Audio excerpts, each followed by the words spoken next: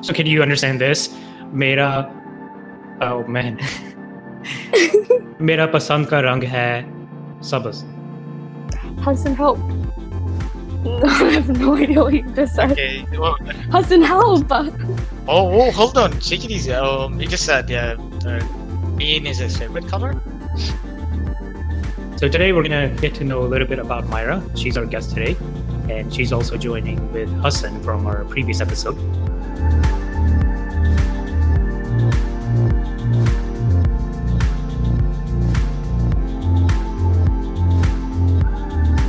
So Myra, tell us a little bit about yourself. Where do you live? How old are you? Okay, hi guys. So I'm 21. I was born and raised in the States. I've been here my whole life. Fun fact, I've never actually been to Pakistan. Oh. Though my parents are Pakistani. And I'm currently in uni and I'm studying neuroscience. Okay. Have you ever wanted to go to Pakistan? I have, yeah, but because of school, the only time I would get is essentially from like May to August, and that never worked out. So I guess maybe after I'm done school, I would once. But yeah, for sure, I would want to go once. Mm-hmm. Have you learned any Urdu from your parents, or do your parents talk in Urdu? Oh, okay. So I can understand a bit. Someone is speaking to me in Urdu, but I can't speak it. At home, we mostly talk in English because my mom has spent most of her life abroad. Mm-hmm. So I just learned how to say, how are you? Mm-hmm. How is that said? Can you say it? Kaisi ho? Okay, yeah. But then I asked the person, and the person was a guy, and they're like, that's only for a girl. Oh, yeah. Kaisi ho would be for a guy. Yeah. So then I was like, hey, kaisi ho? And he's like, that's only for a guy, not a girl. Mm-hmm. I mean, that's only for a girl, not a guy. Yeah, English is a really lucky language, I think. It doesn't have that gender separation, I guess, for objects. Even French has it, Spanish has it. Yep. And not only that, a lot of times you can use so many words, like so many different words for one thing. So like really confused when... Yeah. It's a really tricky language, but it's fun. It's a good language. Agreed. Yeah, my wife doesn't speak Urdu either. She can understand it just like you. Mm-hmm. And she does have the accent just like you as well. She... whenever she tries to speak in Urdu or sing a song, she's embarrassed because she pronounces the words with an English accent. Yeah, actually, I get called a coconut a lot. I don't think it's a compliment, but... Hold on. But it's like... What can it have to do with the language? Because, like, I'm brown on the outside, white on the inside. So? No. We have a different word for such people. You guys know I'm from burger. Dubai, so. No. Oh my god, burger is a different term. So over the last, you could say, 8 to 9 years, so a lot of mixed up people ended up in Dubai. So I once met a guy. He's half Lebanese, half Russian, and half Nigerian. So stuff like that. And so we Pakis, we just have a one word for them. We call them gate, as in mix. So yeah. Oh, never heard of that before. Yeah, gate. I think it's a Punjabi word. I'm not sure. But yeah, that's what they used to refer. Oh, he Gatha. It's like, boy, this guy's half mix. So something. It's even used for half Pakis who don't speak, Yeah. Like, oh, my mom's Paki, but my dad is British or Moroccan, so stuff like that. So.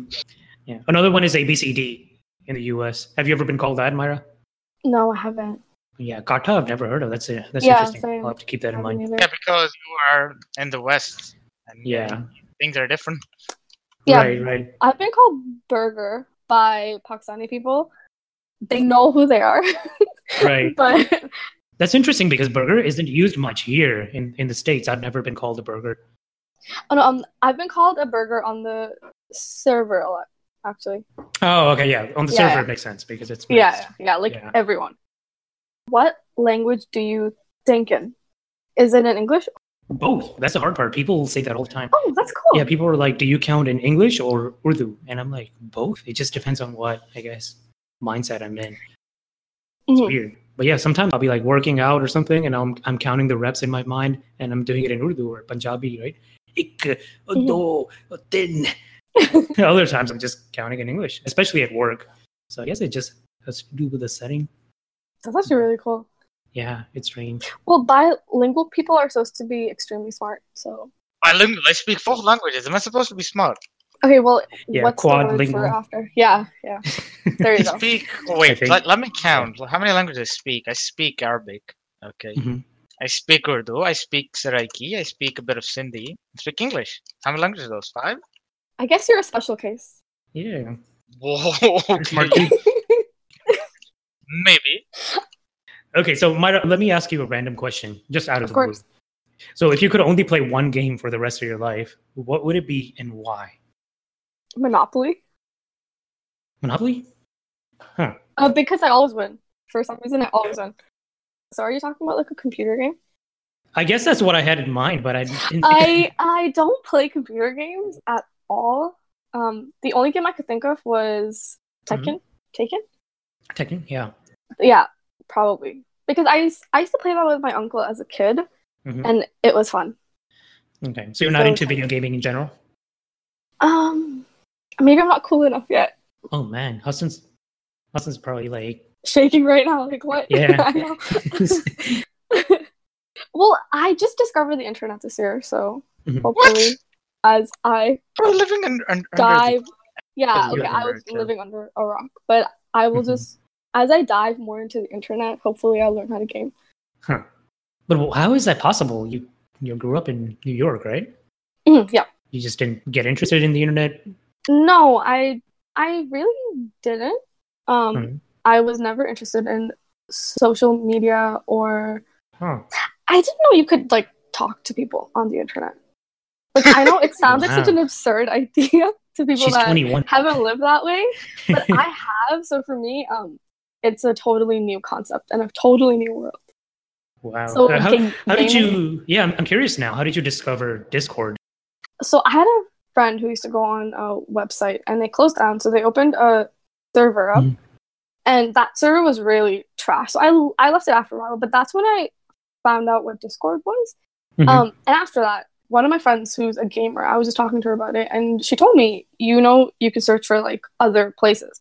So I was like, okay, I'm not really well connected with my roots. So I literally just Googled Pakistan Discord, and the server came up. So I joined, and that was that. And that was back in May. Huh. Yeah. So March 2018 was my first visit to the internet, and May is when I actually started talking. That's incredible. And now you're on a podcast. You're really going places. Yeah. That's awesome. Yeah, so this topic today, we're planning to discuss depression, especially depression within Pakistan as a country, but also around Pakistani communities and families. Not just Pakistanis, I guess it's a whole South Asian mindset.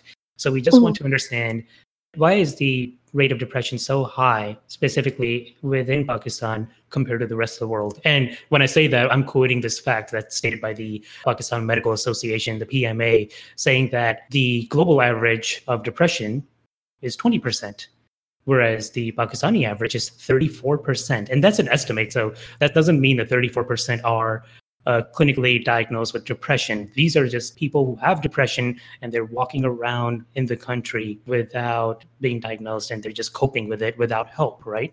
That's an estimate shared by the PMA in 2017, which is last year as of today. So they shared some more stats, like 35.7% of citizens in Karachi alone are affected by some type of mental illness, right? For other cities, it's 43% for Quetta and 53.4% for Lahore, which is where I was born. If it's true, that's significantly higher than the global average. So I think what we really want to discuss today is, number one, why is it so high in Pakistan? And number two, the issue that it's not taken seriously by Pakistani parents, families, the community as a whole. And why is that? So do you want to define it first or no? Or you think depression? Yeah. Oh yeah, no, it's a good idea. So yeah, help us define depression.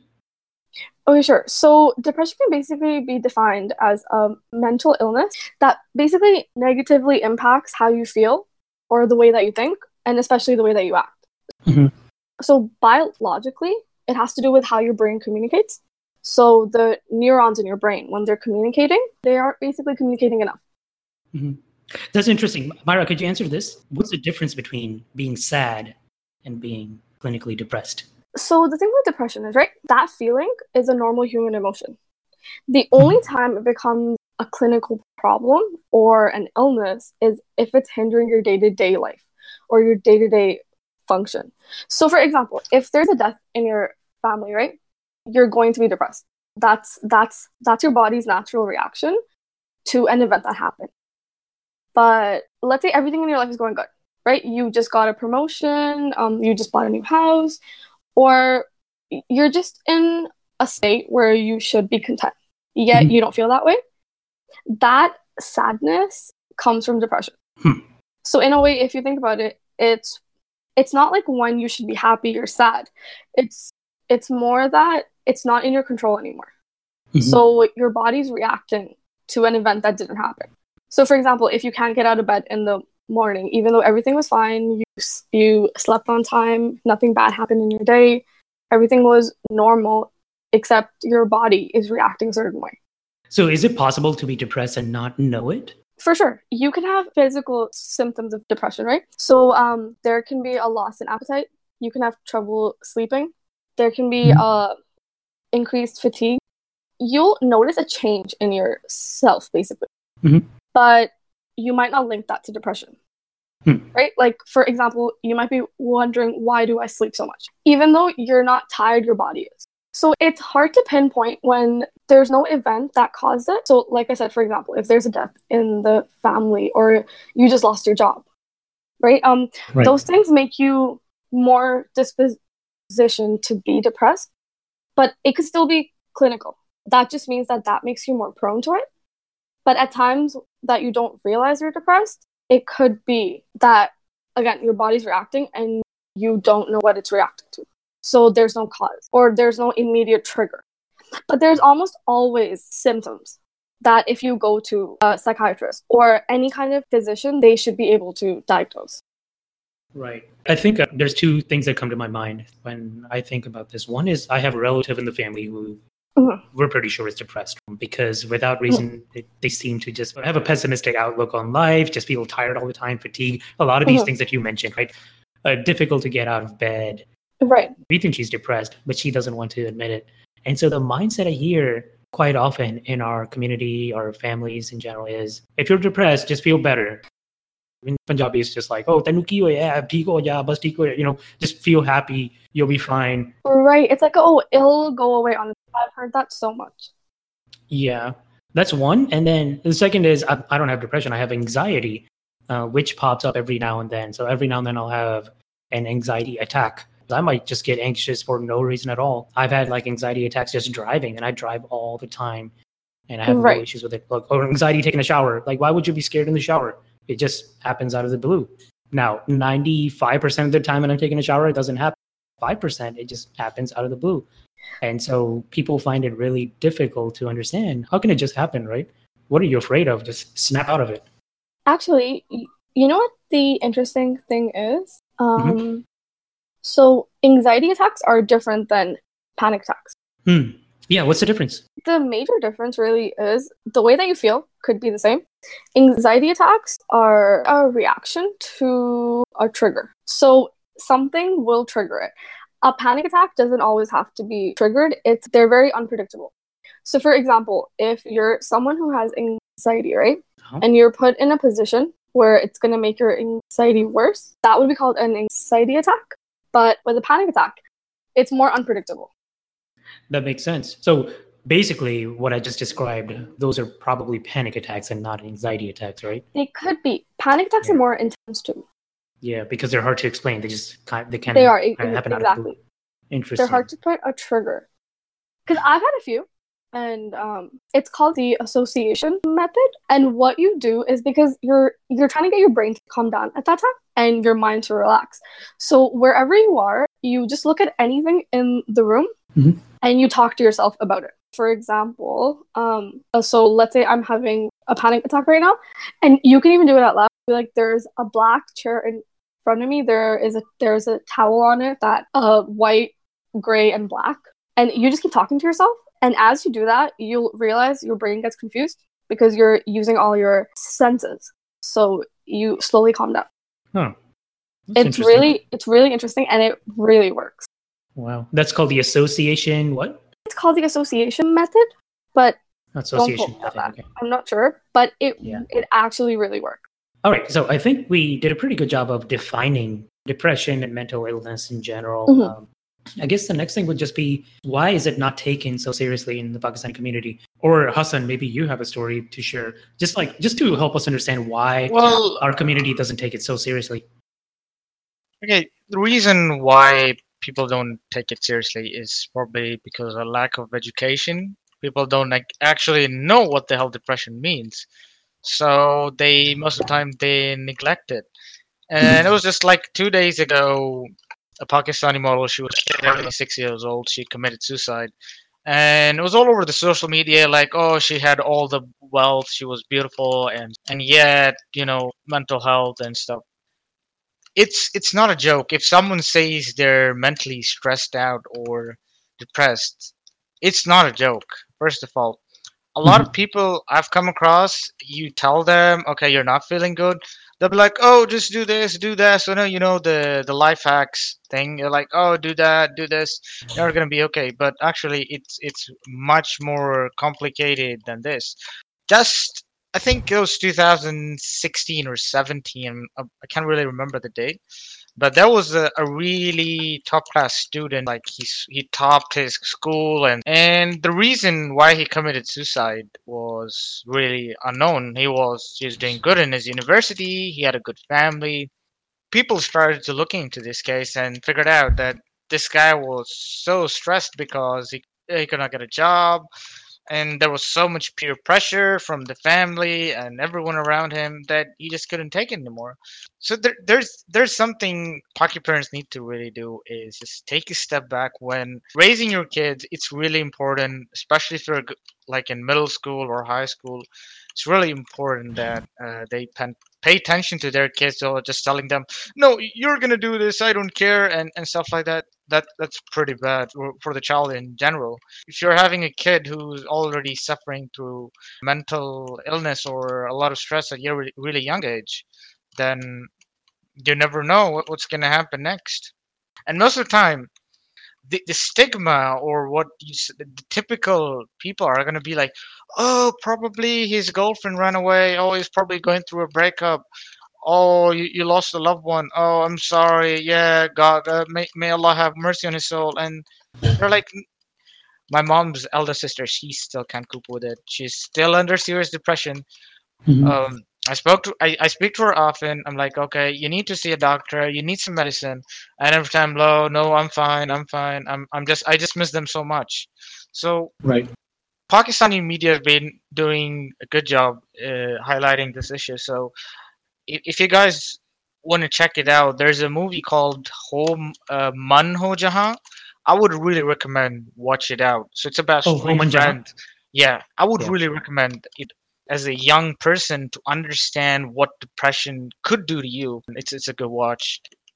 We need to step up. Everyone needs to know what the consequences of depression is. You never know. You could lose your loved ones, your best friend. It could be anyone. And I think it takes a lot of courage to talk about it. Which I don't know, they see parents just ignore it. Like, mom, I'm not feeling.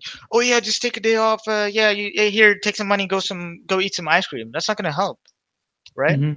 Yeah, I think it's the first thing you mentioned about parents. That's very important, because around that age, around like high teens, 16, 17, is I think when parents start getting confused on how to deal with their kids, right? Certain parents will get too involved in their kids' lives, and they'll try to control everything and get that control back that they used to have. And then other parents, they just completely abandon their kids and just leave them to handle things on their own, thinking they're grown up enough, right? And I think in both cases, it's a lack of attention as well as negligence that just... It's also a lack of communication. Sometimes you just got to ask. I think that's the word I was going for, yeah. Overall, just lack of communication. Thanks. Right.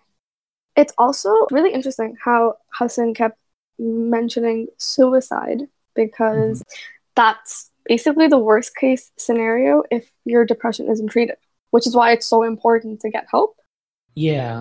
And it's interesting you mentioned that it's definitely a problem back home in Pakistan, but it is also just a general problem for, I guess, people of Pakistani descent, like you or me, who are not living there anymore. But I guess we all seem to know at least one person who lived and they grew up, maybe possibly right here in this country, or and they're very in the educated. developed world. Yeah, and they're very educated, and yet Right. still hold that mindset that it's not something to be taken seriously.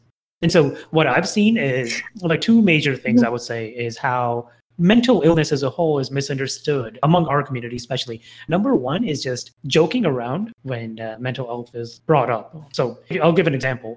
My grandma had dementia, right? So she would forget a lot of stuff. My dad is in that stage right now too. He's starting to forget a little bit. And it's often just a matter of joking around. Like if he forgets something, he forgot his remote somewhere, or he forgot his medicine, and we just laugh around and just like, oh, we just told you this.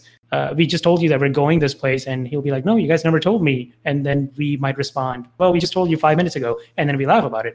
And then, I think to myself, is that really something we should joke around? Or is it just something that we should actually pay close attention to and realize that my grandma or my dad, possibly they need to get checked up? That's one thing. And then the second is just false attribution, considering mental illness not mental illness. So I'll give a very popular example. One popular misconception is, you might have heard this, if somebody's mentally ill, either they have schizophrenia or psychosis. Those are very common mental health. Oh, you have a jinn on you, so you have a jinn ka saya. Possessed by a ghost? Yeah, that's very common in Pakistan. Okay. So they take these the patients to Babajis or some elder of the village, and he's going to come perform exorcism on you and cure you of mental illness. And then, of course, they take a hefty bonus on the way out. Oh, yeah. And that's absolutely the worst thing you can do. But that also has to do with the history of mental illness, right? Because there's a lot of dark, very scary. Oh, yeah. The Western world has its fair share of that. Right. I mean, the witch hunts over here, that's no small example. I mean, you've heard of the Bethlehem Royal Hospital, right? I'm pretty sure it was in Britain. I think so, yeah. Right.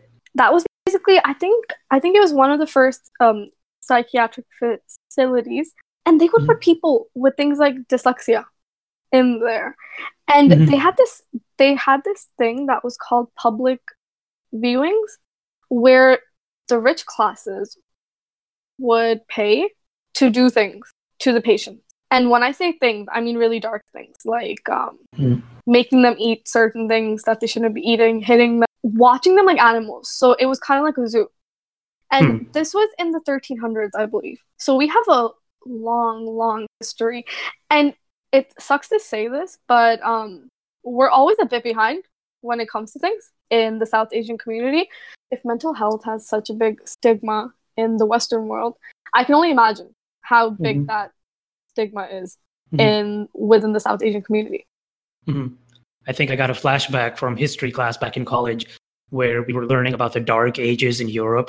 And one of the things that really stuck to me is what my professor had said. During the Dark Ages, actually, Europe was behind Asia and Africa. Like they were just less civilized. Lots of things were misunderstood. Things were unstructured, and Europe was overall just behind and very poor. Poverty, what's it called? The Black Death disease. That was very common. The plague. Yeah. I mean, they were called the Dark bubonic Ages. plague. Yeah, they were called the Dark Ages for a reason. Somewhere along the road, the Enlightenment happened, and I don't want to get into a history class, but something happened, and now we just tend to lag behind. Kind of like what you mentioned, we're always lagging in understanding, in knowledge, or so it seems. You know why the Dark Ages were called the Dark Ages? Because there was no discovery then. Religion prevailed during that time, basically. And if you think about it, that's what's happening in the South Asian community. How you just mentioned, like, how it's like you're possessed by a ghost. Those are all superstitious beliefs. Every other cousin I have in Pakistan is in some way has some kind of saya spirit after him or something. There's every other cousin has some kind of thing going on, and it's always attributed to a story like that. Whereas in the US, we don't really hear those that often. So is it really happening at that high of a rate?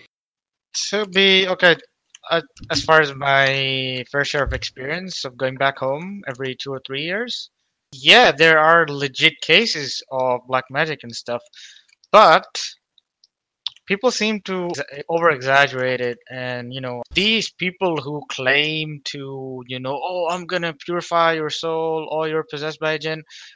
Just turn on some Pakistani media channel, and half of the time, okay, I'm not gonna say they're people who are actually legit, but most of the time it's actually fake just to make money. And there's no understanding of your religion, of your faith, that you just believe them instead of following what you're supposed to do. And in the same case, especially when, yeah, there was a stage I was falling into depression as well. It was like somewhere around year 2 of my university. So we had a massive financial downfall. We were talking big numbers. So couldn't focus my head into university. I was not getting any sleep. I mean, it was just really bad, and I didn't reach out to my family. So I spoke to an old friend. Hey, buddy, I'm suffering from stress. I think I don't want to do anything stupid or anything.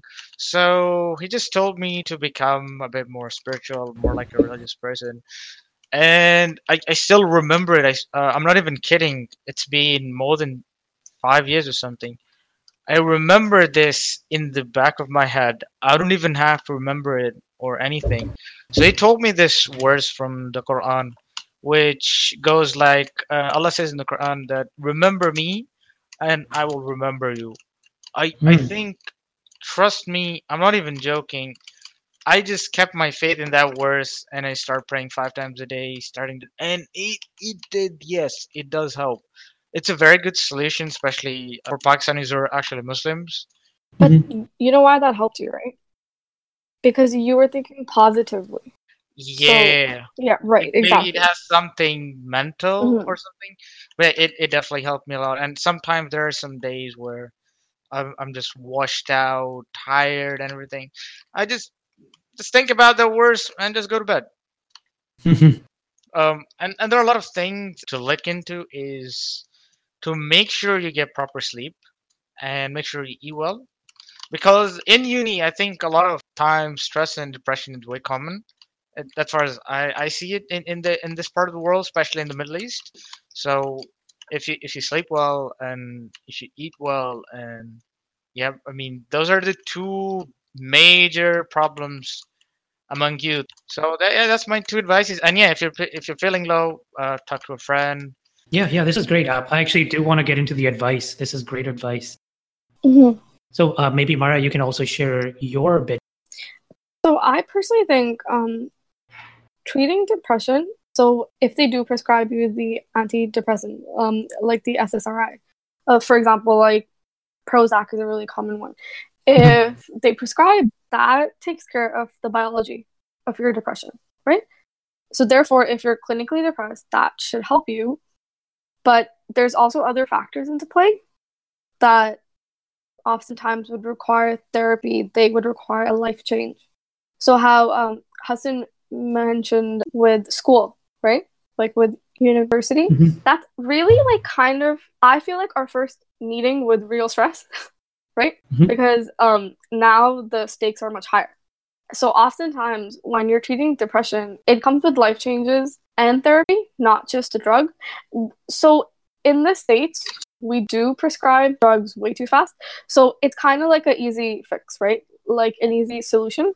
But if you don't take away the other things, right? If you don't change how you think, if you don't change the trigger that is causing your depression, that will take away the biology. But as soon as you stop the antidepressant, it'll come back. So I feel like it's also a lifestyle change that has to come with it. Yeah. I feel like in the States, we have to be much more careful on not relying on just drugs. Yeah, because there's some people who've been taking these for 10 years, 20 years, and they're just afraid to come off of it because, first of all, the withdrawal is apparently really bad. And secondly, they just say it just comes right back. Right. But it's also a psychiatrist, right? Their job is to strictly, it's not strictly to give you medication, but they're able to prescribe medication. And because they're doctors, they're more inclined towards fixing the problem scientifically. So they give less therapy. It's actually psychologists that do counseling or therapy and such. So you kind of have to find your fit. I don't know if you guys know, low vitamin D can also increase your chances of having depression. So some people will just take a vitamin D supplement every day because we don't get enough of that naturally, right? And they'll feel better. And that would probably make sense because we don't get enough sun nowadays. Exactly. And vitamin D is directly linked to your brain function. So again, this all has to do, if I wasn't studying this, I probably wouldn't know it either. So all of it, this has to do with learning more about mental health. So even in the States, we need to learn more about it. So before you go get prescribed an antidepressant, you could do a blood test and see what your vitamin D levels are or just how you're doing in general. Wow, yeah. Because I know a friend who used to get really tired and she started taking vitamin D supplements. And it's not that it made her depression totally better, but it definitely gave her energy, which got her feeling better. That's amazing. Exactly. So that's why mental health is also not taken seriously. It's harder to treat because it's very case to case. I wish we would treat it like a physical illness in the sense where we wouldn't put the stigma around it, but then to treat it, it's more complicated. I guess the final thing I would say personally, as human beings, it's in our nature to be really hard on ourselves than we are on other people. So oftentimes, I feel like we question our condition way more than someone else would. So I feel like it's okay to acknowledge that there's a problem and that it doesn't make you any less than what you are. And getting help, like we all get help along the way, right? Even if we're sick, right? Like even if I have a flu, I'll need help. I'll need some kind of help. So mental health is the exact same way. So getting help and acknowledging you have a problem doesn't make you any less yourself, because I feel like we're harder on ourselves than anyone else is on us. It would be easier for me to acknowledge someone else's depression than it would be to acknowledge my own. There's a popular saying that the first step to solving a problem is just recognizing that there is one. So that's very important. Yeah, for sure. So Hassan, any last comment? Yeah, just a small advice to the people who are already married or having kids is take it seriously. Just be serious if your kid comes to you or any of your family members comes and tell you they're suffering depression.